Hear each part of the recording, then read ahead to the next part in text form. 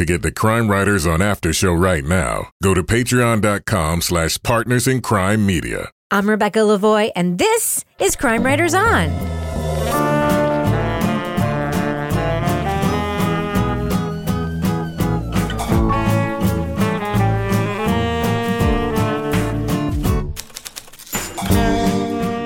Crime Writers On is the original true crime review podcast that digs into true crime, pop culture, other podcasts.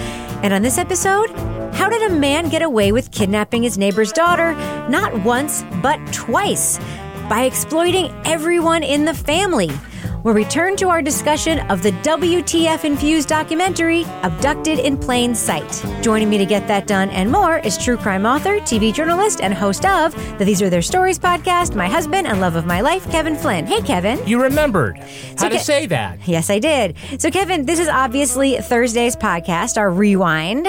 What is happening on Monday's brand new show? On Monday, we're going to be talking about the new podcast from Leon Neyfakh. It's the Audible original Fiasco Vigilante. All right, that was a great discussion. I'm looking forward to our audience hearing that one. But what are we going to be hearing in today's Crime Writers On Classic? All right, we're going back to our January 28th, 2019 review of Abducted in Plain Sight. Can't wait to hear that one. That was wild. Yeah, so I think I mentioned this at the end of our review, and we got a very long discussion on this one. So you're getting plenty of audio for your dollar. Bang for your buck. Bang for your buck on with this one. Free podcast. Yeah, where I met the director at the Toronto True Crime Film Festival. Sky. And it was Sky Borgman, and it was opening night.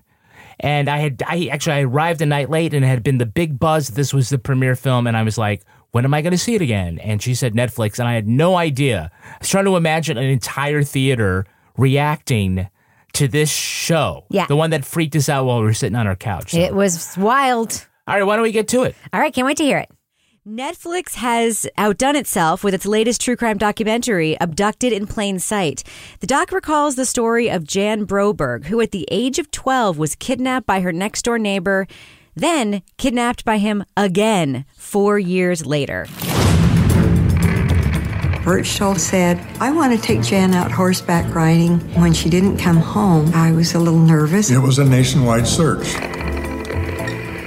Jan went with me voluntarily. They bring in aliens and mind washing. The mission was that I was to have a child that would save the alien planet by the time I turned 16. The Brobergs say the attacks still continue. If you're laying a trap for me, I'll kill you. His number one goal was to seduce Jan Broberg. And if he had to destroy the family, he would do it. The documentary explores the nearly unbelievable story of how Robert, known as B. Berchtold, manipulated the entire Broberg family in order to be with a young girl. Relying on the strength of its source material, Abducted in Plain Sight is told in a straightforward interview format that is both shocking and maddening. Before we get into the conversation, I want to say two quick things. One is that we are going to be talking about plot points for Abducted in Plain Sight. So if you want to remain spoiler-free and just hear our review, jump ahead to the show notes. Number two, this documentary covers sensitive stuff. I want to give a bit of a trigger warning about the kinds of stuff that we're going to be talking about in the documentary, but also the way that I am sure we are going to be talking about it, because it gets kind of absurd, and I'm just going to leave it there. So if you're the kind of person who does not want to hear people perhaps saying WTF and laughing a lot when they're talking about a very sensitive story, this may not be the review for you, so you may just want to skip ahead to the up and down reviews. All right. So the one thing I want to talk about is the format of Abducted in Plain Sight. Those very stylized recreations cut in between just the straight interviews. Toby, what did you think of the format of this documentary and the justice it may or may not have done to the telling of this story? I actually had a big problem with it. I thought it was completely sort of deceitful. And at first I was like, oh man, they've got film of this, because it's always kind of fuzzy and you don't get close-ups or whatever. And they never tell you that these are recreations. At least if they did, I didn't see it. So I guess I get the point of wanting to have something and then have it seem like it's sort of period appropriate, but maybe just putting a note that, you know, these are recreations or something. It just seemed deceptive to me. Kevin has a look on his face. Kevin, what are you thinking right now? You described it as highly stylized. I think, no, I mean, the Jinx is highly stylized. I mean, I think it's intentionally lo-fi because they do want to match the, you know, they did have some home movie footage. It's funny, it did make me think about, okay, look, there's just no way you can do any of these documentaries without some sort of B-roll. And unless you have, enough photographs to keep it interesting. To keep Ken Burnsing over? Yeah, everybody does it a different way. Some there's animation, some there is, recreation. I thought that, that it fit what they're trying to do. In the first 2 or 3 reenactment scenes that I think, oh yeah, they have something, but I think we're fairly sophisticated in understanding that this is how they're doing that. So I don't know. I don't recall any documentary putting up the reenactment. Well, usually thing. It's more obvious, I think. But I have to say, yeah. I have one question though, and Laura, maybe you can answer this and then jump in with what you wanted to say about these reenactments. But there were a lot of reenactments in these little scenes about the girl lying on a bed, the girl listening to the aliens on the box, which we'll talk about. Who the hell would sign their kid up for this acting part? Would you be enthused as a parent to be like, oh, my daughter got a part in this Netflix production in which she plays the repeated victim of a child molester and kidnapper? It's crazy to think about that way. Yeah, I was kind of wondering about that. It's okay, that's especially when the guy has to do his therapy and lay on bed next to her. Right. No. Absolutely not. I just got to say, it was super chaste as far as a film reenactment and the set, Yeah. I think at one time you see him go touch her shoulder, and I think it's the only physical contact they make. The child actors aren't necessarily told the larger scope of what this character is happening. Yes, but still, their image appears in this. I always think about this. Whenever we see anything a story of crime that involves kids, I think about it when we watch Law and Order, and it's like, oh, my kid got a part where they're playing a dead kid. I always just think about I know it's a job. I get that it's a job. I get it. I don't think you do, though. It's weird, though, to me. It is weird to me. The Exorcist. It's weird to me. It's weird. All right, Laura, go ahead. Sorry. So I actually didn't mind the reenactments like Toby did, because in so many of these shows, the reenactments are so freaking cheesy and so bad and just so fake looking. When you have the really bad actors recreating a scene while somebody's, and you're like, oh, this is horrendous. So this, I kind of, it actually looked real. It, I think, just kind of helped the story move along. So once I did have a minute in the beginning where I was like, God, how did they get this footage? And I'm like, no, this isn't real footage. And once I recognized that, it actually did work for me. I think time and place is very important to the story and our understanding, to the amount of understanding anybody can have about this story, about why things went down as they did. So it was sort of a reminder of this is the 70s, I think it kind of fit. But all right. Toby's got a different opinion, and that's cool. That's cool. We all are going to agree to disagree on that. Well, one thing that I would like to do talking about this, now that we've talked about really the only style thing I think we can talk about in this documentary, because that's all that it is interviews and those reenactments, I want to just go through some of the points of the actual story that they're telling and get your reaction to them. Because that's what the documentary asks us to do. So that's what I'm going to ask you to do, okay? So let's start at the beginning. B, the friend of the family of the Brobergs, we hear about his relationship with the parents and his wife's relationship with the mom and his relationship with them and their kids play together, live across the street, yada, yada, yada.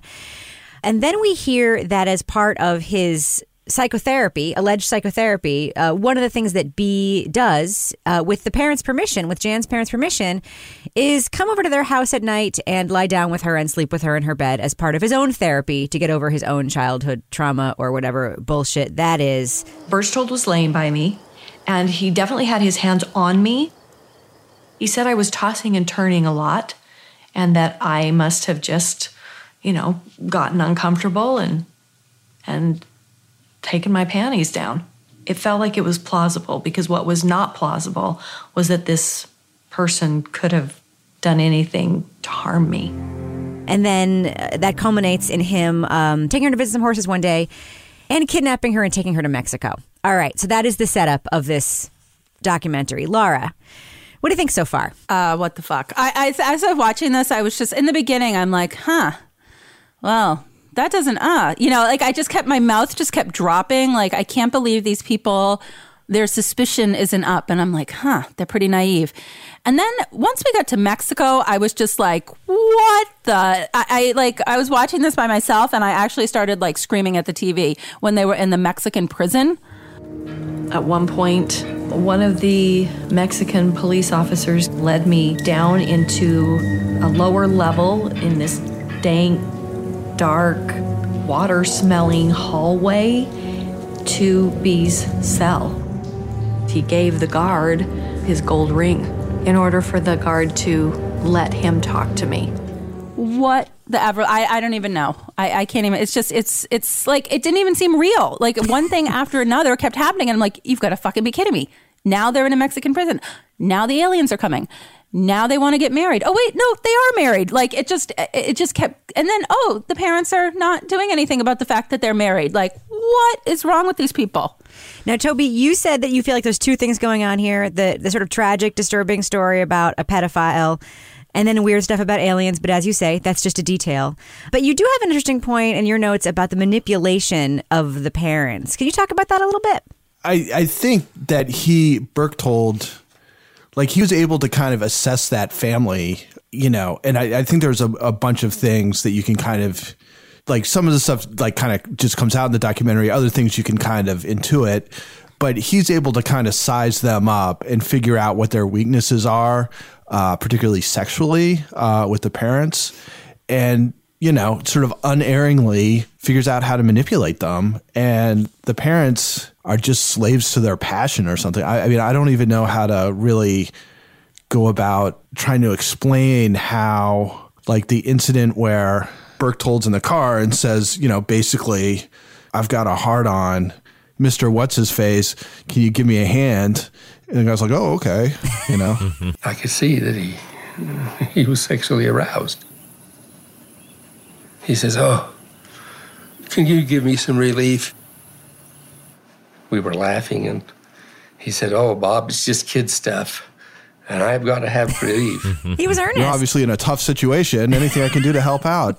And it's just like the idea that that Berchtold has figured that psychology out enough that this guy isn't going to be like, you know, screw you, dude, and stay the hell away from my family, which is, I think, what like a lot of people might say.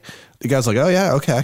And then he's able to use it to blackmail him. So, I mean, in some ways, I think the most interesting part of this whole documentary is just how sort of incisive Berchtold was about the family and how what he could get away with and kind of the steps that he takes to make sure that he has access to Jan.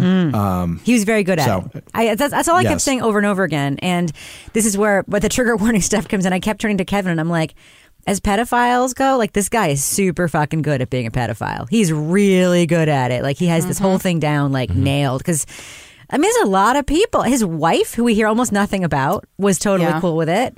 You know, Well, we don't know if she's totally cool with it. Well, she's the one who convinced them to drop the charges and sign the affidavit so he can come back into the country. You don't think that he had her manipulated? He totally did. Yeah. What I say, there's a lot of people that he's playing a game with. All these people at once. He had all these balls in the air.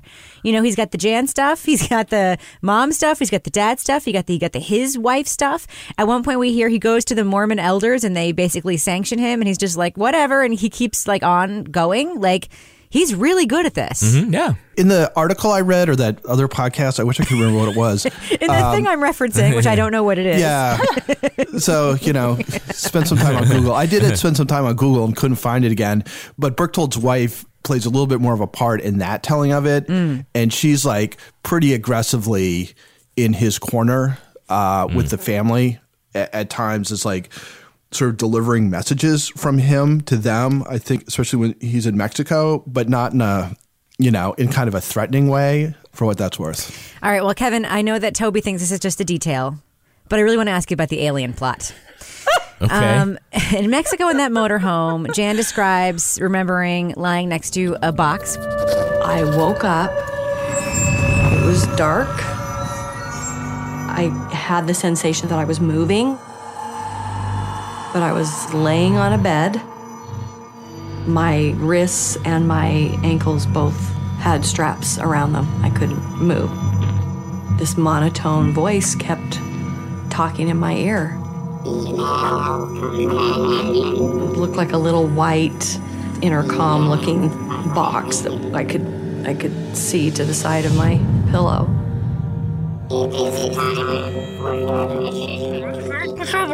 That's right. An alien voice giving her a mission to make a baby with B. She's warned that harm will come to her family if she doesn't follow the mission. She really does believe the alien thing, like, hardcore. Mm-hmm, yeah. I know the alien stuff was like a popular pop culture conversation in the 70s. We all know that. We know that the story that Burke told tells Jan about what happened to him when she finds him all beaten up and bloodied in the trailer is the Barney and Betty Hill story. He's just copying their New Hampshire abduction story and like telling it to Jan. What did you think of this alien subplot? Well, it's obviously, pretty weird, but it fits in with his MO of manipulation. You're right. I mean, this was kind of a hot topic at the time, and a 12-year-old girl would probably believe something like this. Again, she trusts this guy very much, and he's able to super manipulate adults. I don't know much. I can't speak to much of this myself from any sort of personal experience, but our listeners who are LDS in the Mormon Church have said that there's a trust element that is particular to their faith that probably makes this story more believable.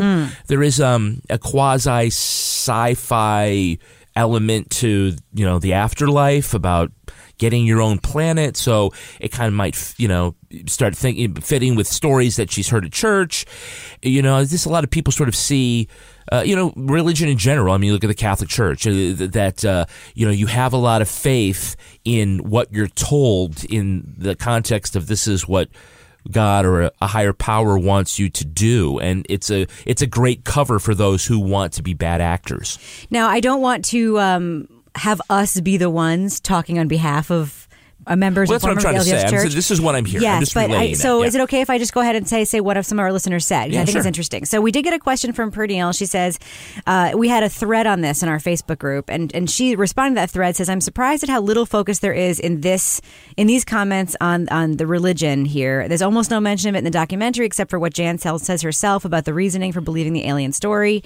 So Jamie, one of our listeners, who is an active member of the LDS Church, she says she would ask us not to bash. She doesn't think we would. The LDS Church, I will say, being LDS, we are more trusting, especially of other members. She says, I grew up in LDS in Oregon in the 70s. My parents never would have been that trusting, but my mom was also convinced I would accidentally cut off my toes if I mowed the lawn. Then we heard from Jessica, who is very thoughtful as well. She is a former member of the LDS Church, but she was very faithful for 28 years. Her comments also reflect those of my LDS whisperer friend, Tyler, who I sometimes reach out to when I have questions about Mormon stuff that we're going to talk about in the show. I want to just make sure I'm framing things the way that somebody with that perspective might. But Jessica says the religion played a very large role in every part of this story, especially since they were living in an area that was prominently LDS. There is inherent trust among Mormons and a bigger likelihood to forgive in situations that may not be appropriate.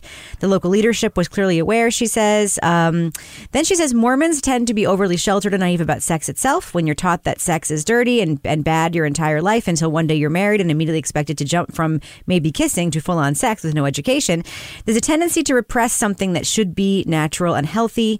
And then she also says parts of the religion that impacted Jan were touched on directly by her. She talks about the alien stuff. There are many things I still love about the church, but this story highlights why some attitudes and behaviors in their leadership can be dangerous and harmful. And then finally, she says, and this is important, I do not believe that Berchtold's pedophilia or abusive manipulative behaviors are due to his being LDS.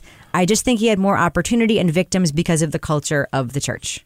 Isn't that what I just said? Yes. Did you just mansplain my answer? Thanks, Jessica. We just LDS-splained your answer. From somebody who was actually qualified to give that answer. Yeah, I think it's really interesting. I do not think that is the point at all, though. I think that it's much more a product of the 70s and sort of our culture about knowing who child molesters are and what stranger danger is about. It's the guy in the van with the candy. It's definitely not the really friendly neighbor next door who offers to come in, who sends you flowers and decides, hey, I'll help you build a wall to separate these bedrooms. The red flags are there in 2019. Can it be both? They're totally not there in 1972. It can be both, though, Kevin. Because in closed communities, there's more opportunity for predation. Well, I guess two things. One is, I don't think any of that stuff that they were just talking about is just specific to LDS. I mean, that's almost any religious, or I mean, Catholicism. I mean, come on.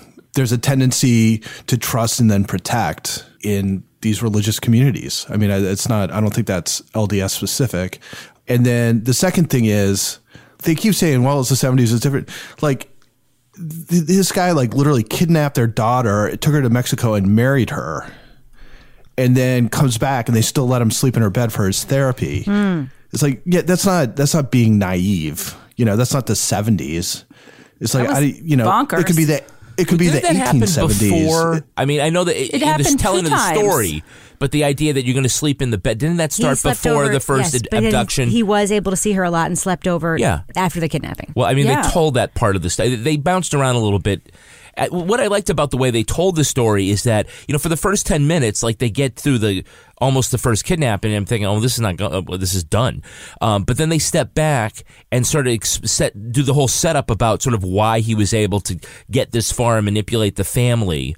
I think that's sort of like, you know, one of the great ways that they tell the story. It is kind of stripped down in the way that they present the stuff. You know, so we don't have any video of like Jan today cooking eggs, you know, and B-roll, that kind dad of stuff, fixing flour. Yeah, like all that kind of stuff. It's just very straight on. You know, this is kind of like what we remember seeing, like in that basement. Like, I know you wouldn't like the paneling, the wood paneling, right, or that shag carpet, right, but you have to love that mid-century modern furniture. I do very much. The kind you could get from Joybird. Oh, Joybird. All right, so Laura Bricker, did you watch this documentary alone, or did you watch it with somebody else? I watched it alone. How did you get through this? I don't even know. It was funny because I think I was watching it and I started sending you guys messages on our little messaging app that we use, and I was just like, this is fucking bonkers. Yeah. Like bananas, as you would say. I was just like, what is going on here? And then I think Kevin said, I would hate to be Laura watching this. That's right. I know, yeah. That's right. So we watched it together, and I did tape some of Kevin's reactions to it in real time.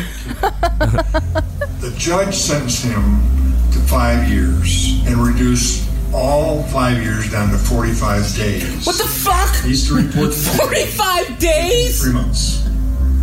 Tom Brady served more time for Deflategate than that guy served for kidnapping a girl and taking her to Mexico.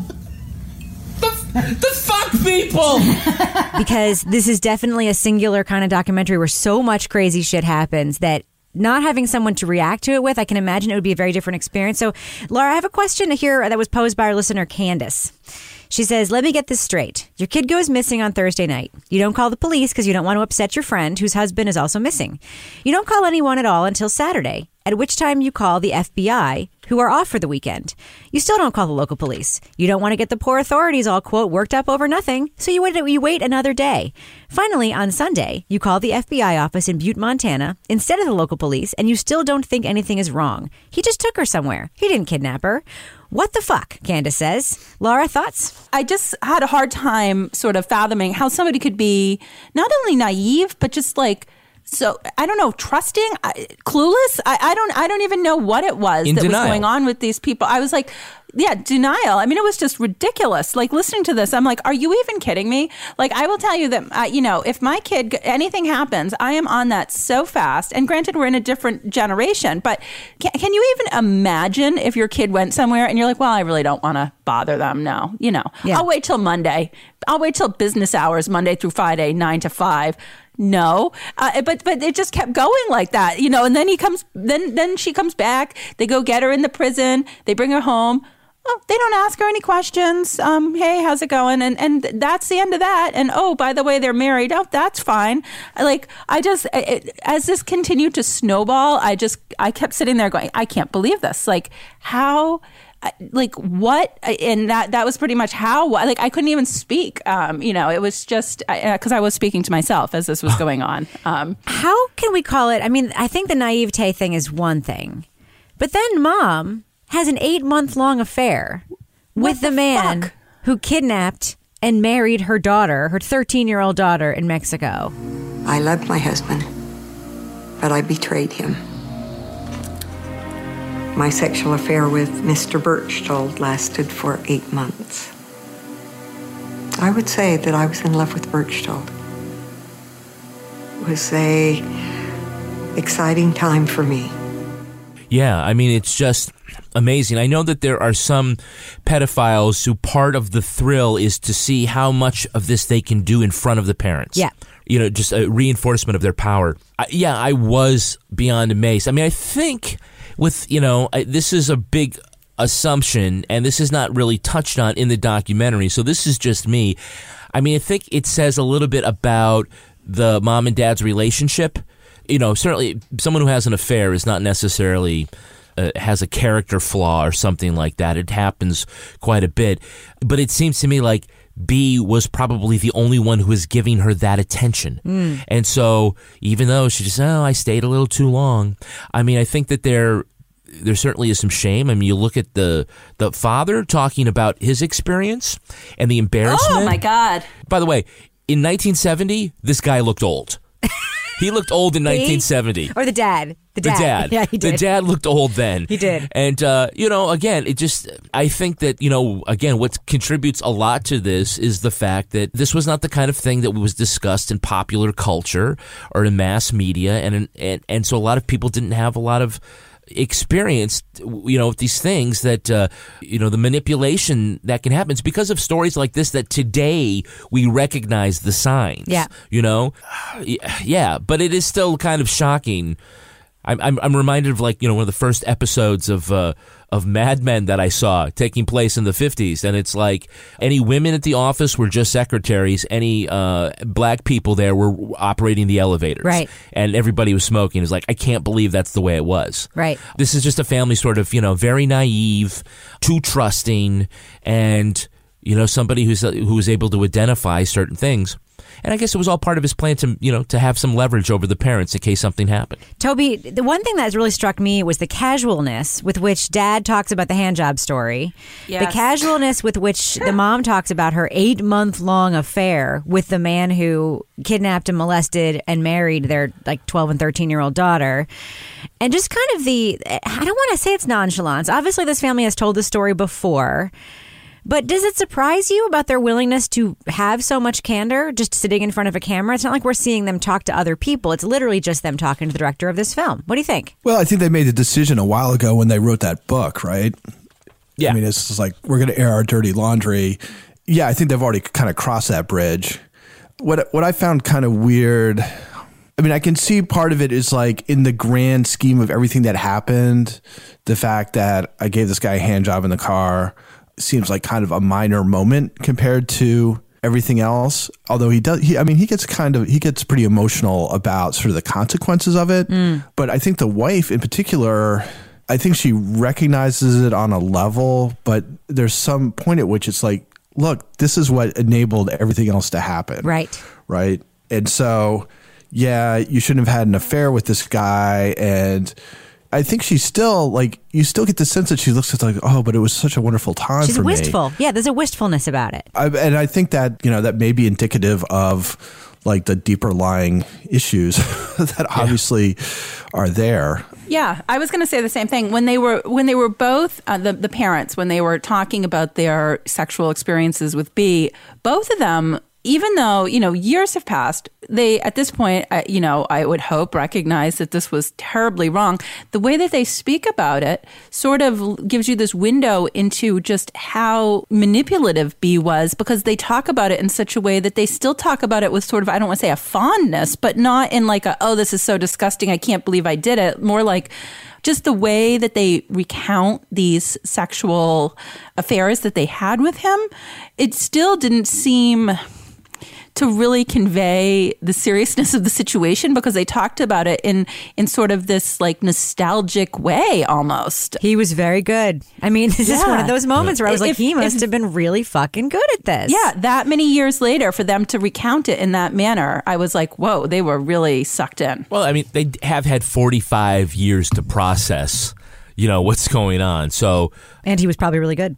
Let's be real. He was probably really good, but I don't think it seems like. Well, I just sort of judging by the father's reaction. I think that he was a little more emotive than mom, but I think there are parts of it that they're still embarrassed by, and then parts of it where they're telling their story because they need to be brave and move on. Otherwise, you can't live your life in an emotional jail cell. Speaking of nonchalance, let's talk about B's brother Joe, who makes several appearances in the film. My brother was always a sexual pervert. He always did like his little girls. Very casually telling us, that his brother was definitely a pervert and a pedophile, and yet he still hired him to work at his car dealership. Because, that's what you do. He was good at talking people into stuff. I hated that guy. Nobody was better at selling cars than the pervert and pedophile who got a whole family into bed with him, right? I hated that guy so much. I just was like, when he was talking about when Jan ran off, when didn't B had like the amusement park or whatever it was that he bought, and she went off to go there. Park? Yeah, and then the brother went. He's like, and I had never seen them. I had never seen my brother happier. They were just so happy together. And she was a kid, but whatever. And I'm like, what? Like, are you even kidding me right now that you're recounting this story? Like, they were like having this big love affair, and you were like, well, they're happy, whatever. Each to their own. I'm like, oh my! I hated this man every time he came on. Well, there is this whole weird, just going through some more plot points, just so that we can get through this, because there's so much. I mean, if we talk about every single plot point, we'll be here all day. But there is this sort of middle section where Jan basically enters puberty and becomes a petulant, pain-in-the-ass teenager. And because she thinks she loves B, convinces her parents to put her on a plane to go to him at his family fun park in Wyoming, or where the hell it was. Okay, that was super weird. But then, in 1976, there is a second kidnapping. B starts coming into their house again, basically steals Jan away from her family, claims he doesn't know where she is for months. Meanwhile, he has squirreled her away at a private Catholic school in California by telling the nuns he's in the CIA. Thoughts, anyone? That's the tell a big lie thing. What do you mean? Well, the idea that if you're going to lie, just lie huge, because people... Like if I say, well, I'm a traveling, piano salesman, people be like, really? But if you're like, I'm an international assassin, then people are like, who the fuck would lie about that? It's just so outrageous. So it's the big lie. And if you look at the pattern here, nuns in this private Catholic school, closed community. He knows he can go there and make the nuns also buy into this, because who are they going to tell? It's a closed community. Right. They're not going to leave the private Catholic school on the grounds and be like, hey, this girl's father is in the CIA. They don't talk to anyone else besides each other, these nuns, right? This guy knows what he's doing. No. Sure. Well, he did, because he set it up so perfectly so that if anybody did find her, the nuns were going to think it was somebody that was the bad people that he and the CIA were hiding from. So he just set it up so perfectly. He did. Absurdly, but perfectly. So, Kevin, the FBI agent that we see throughout the film, at one point while we were watching it, you were just saying, I'm just waiting for him to say that he also fucked this dude. Yeah. He also he seemed to get it, but not get it. He was so annoyed with the parents and their sort of lack of ability to turn on B. And yet he also had sort of a nonchalance in telling the story, right? Yeah, I don't know why everyone's hung up on the nonchalance of it. I'm not hung up on it. This it's didn't just an happen last observation. year. It's just an observation. Yeah, okay. No, I think that his frustration with them kind of seeped out around the corners of his interview. But yeah, wouldn't you? You're going all over the country trying to find their daughter, and then you just see the way that they. I don't want to say they brought it upon themselves, but they did not do the things that they were advised to do, and this is the reason why. Right. Okay, so another plot point. They finally do get Jan back. Eventually, the family does come to see that B is a bad guy. 20 years later, Jan comes out and tells her parents the whole story, basically says, it wasn't just me being in love. Surprise, surprise. He actually molested me, and so forth. She and her mom decide to write a memoir together. They go on a little speaking tour, doing these little engagements, and guess who shows up at all of their book engagements? Oh, and I completely forgot, by the way, that B burned down Dad's flower shop. Okay, that was another side story. I forgot about that. Yes, so B kind of can't let go of the fact that the story's being told. He accuses them of slander and so forth, and they have to take him to court for a restraining order. And then we actually do see real footage of that courtroom scene. Mr. Berchtold has remained a threat and a danger to me and my family. It is a constant and continuous concern that has escalated in recent months. I hadn't seen the man for 30 years, and for about the first 5 minutes, I was shaking like a leaf. You know this is quite a story, and you have sold a lot of books because of the story, right? We've sold a few books, not enough to make back the investment that we made to publish the story. Okay, you told ABC News that you were going to make a movie. Is that correct? I didn't tell ABC News that. I told them that there might be offers for that. It could happen. I don't know. Is this your goal? This is my goal? Uh-huh. My goal, Mr. Berchtold, is to educate the public about predators like you. That is my goal. This was probably one of my biggest rage moments.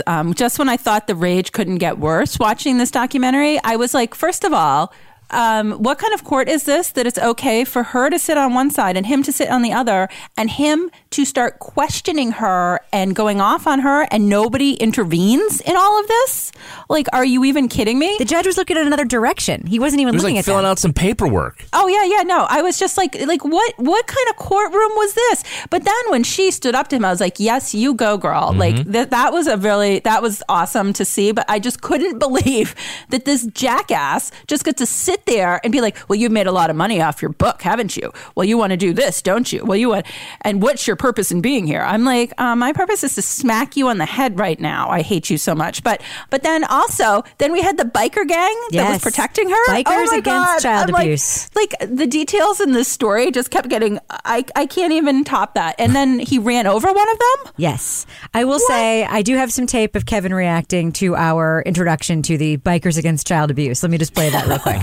One of the bikers recognized him and said, "That's Berchtold, let's get him." And jumped on the hood of it. He had a Dodge van. And they jumped up on the front and was holding on to the windshield wiper. So he sped up and then stopped fast. And the guy fell off, but he got hurt. So Okay, this is the point of documentary where, I hate to say it, but it's true, we were just laughing at every damn thing that happened because it was just insanity upon insanity upon insanity. Toby, doesn't every neighborhood have a friendly BACA, Bikers Against Child Abuse chapter, just zipping around, protecting children? Of course.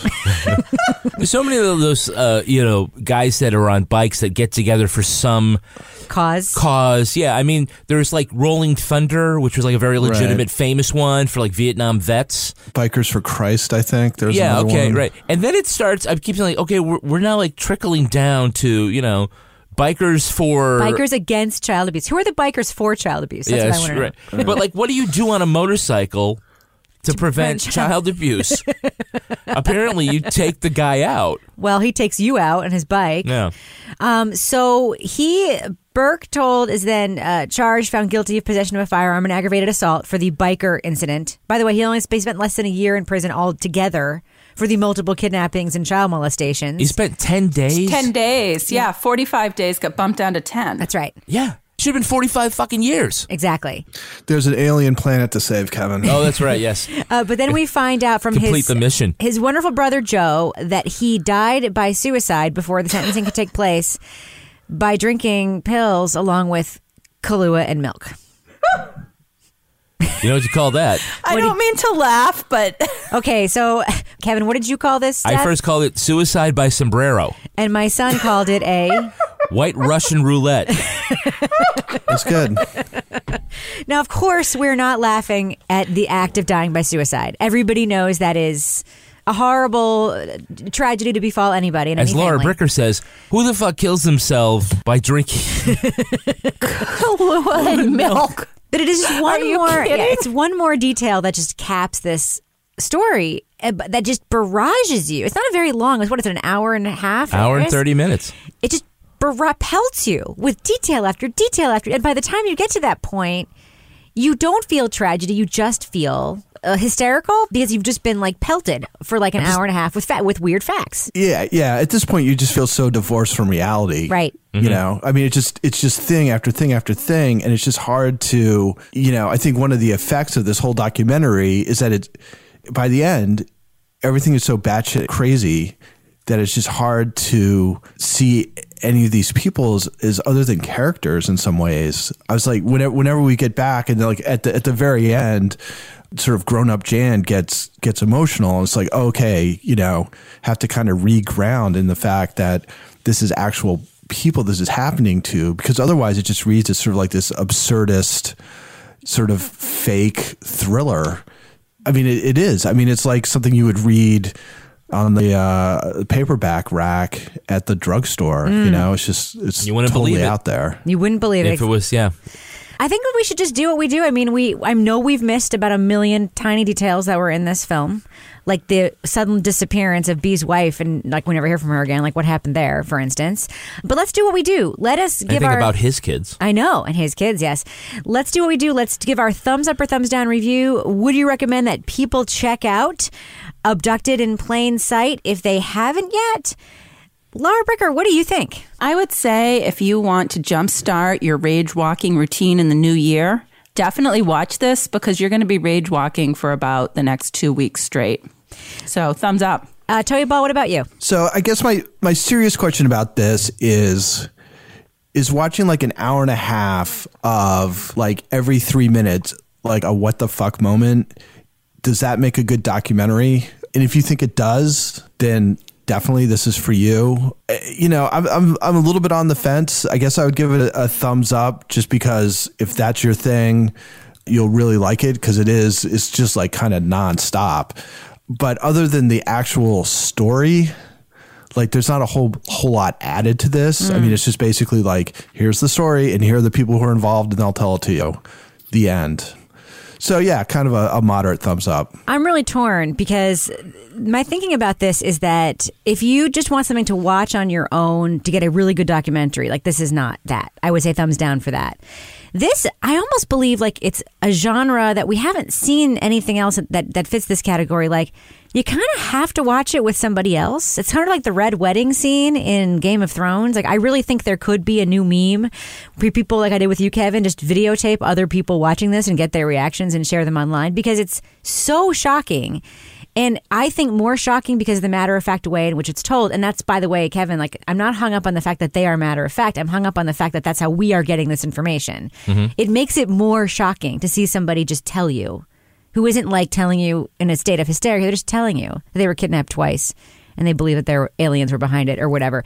So I'm really torn. I guess ultimately I did want to finish watching it, and I'm still talking about it with people, so I will give it a thumbs up, but it's more to me of a spectator sport than a thoughtful documentary.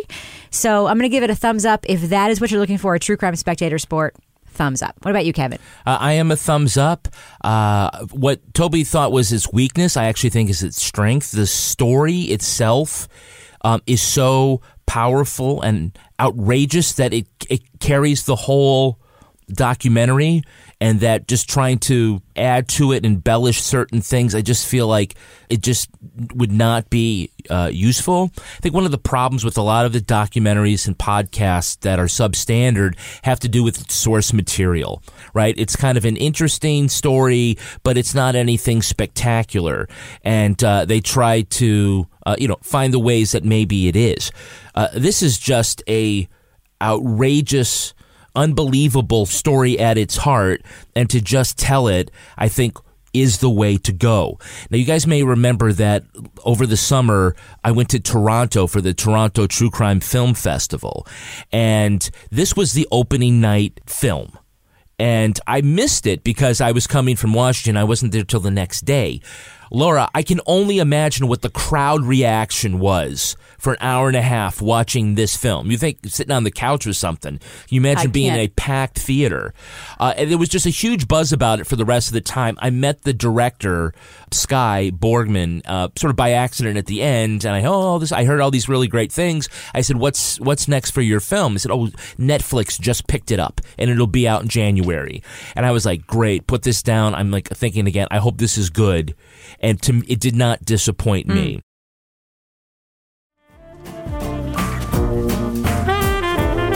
Wow, that was really quite the discussion. Brought us back. Did memories. Remember people were like doing memes of themselves? Oh my God. Reacting or like showing like somebody else reacting for the first time. It was like the red wedding of true crime. Yeah. I mean, I don't think we've had anything quite like that since. Yeah, it's really WTF infused, as you said. Anyway, this show was recorded in the Treehouse Yoga Studio above the Mockingbird Cafe in Bay St. Louis, Mississippi studio, otherwise known as Studio C, the closet in our New Hampshire basement, where we also get messages from outer space telling us to, quote, complete the mission. On behalf of all the crime writers, thanks so much for listening. We will catch you Later.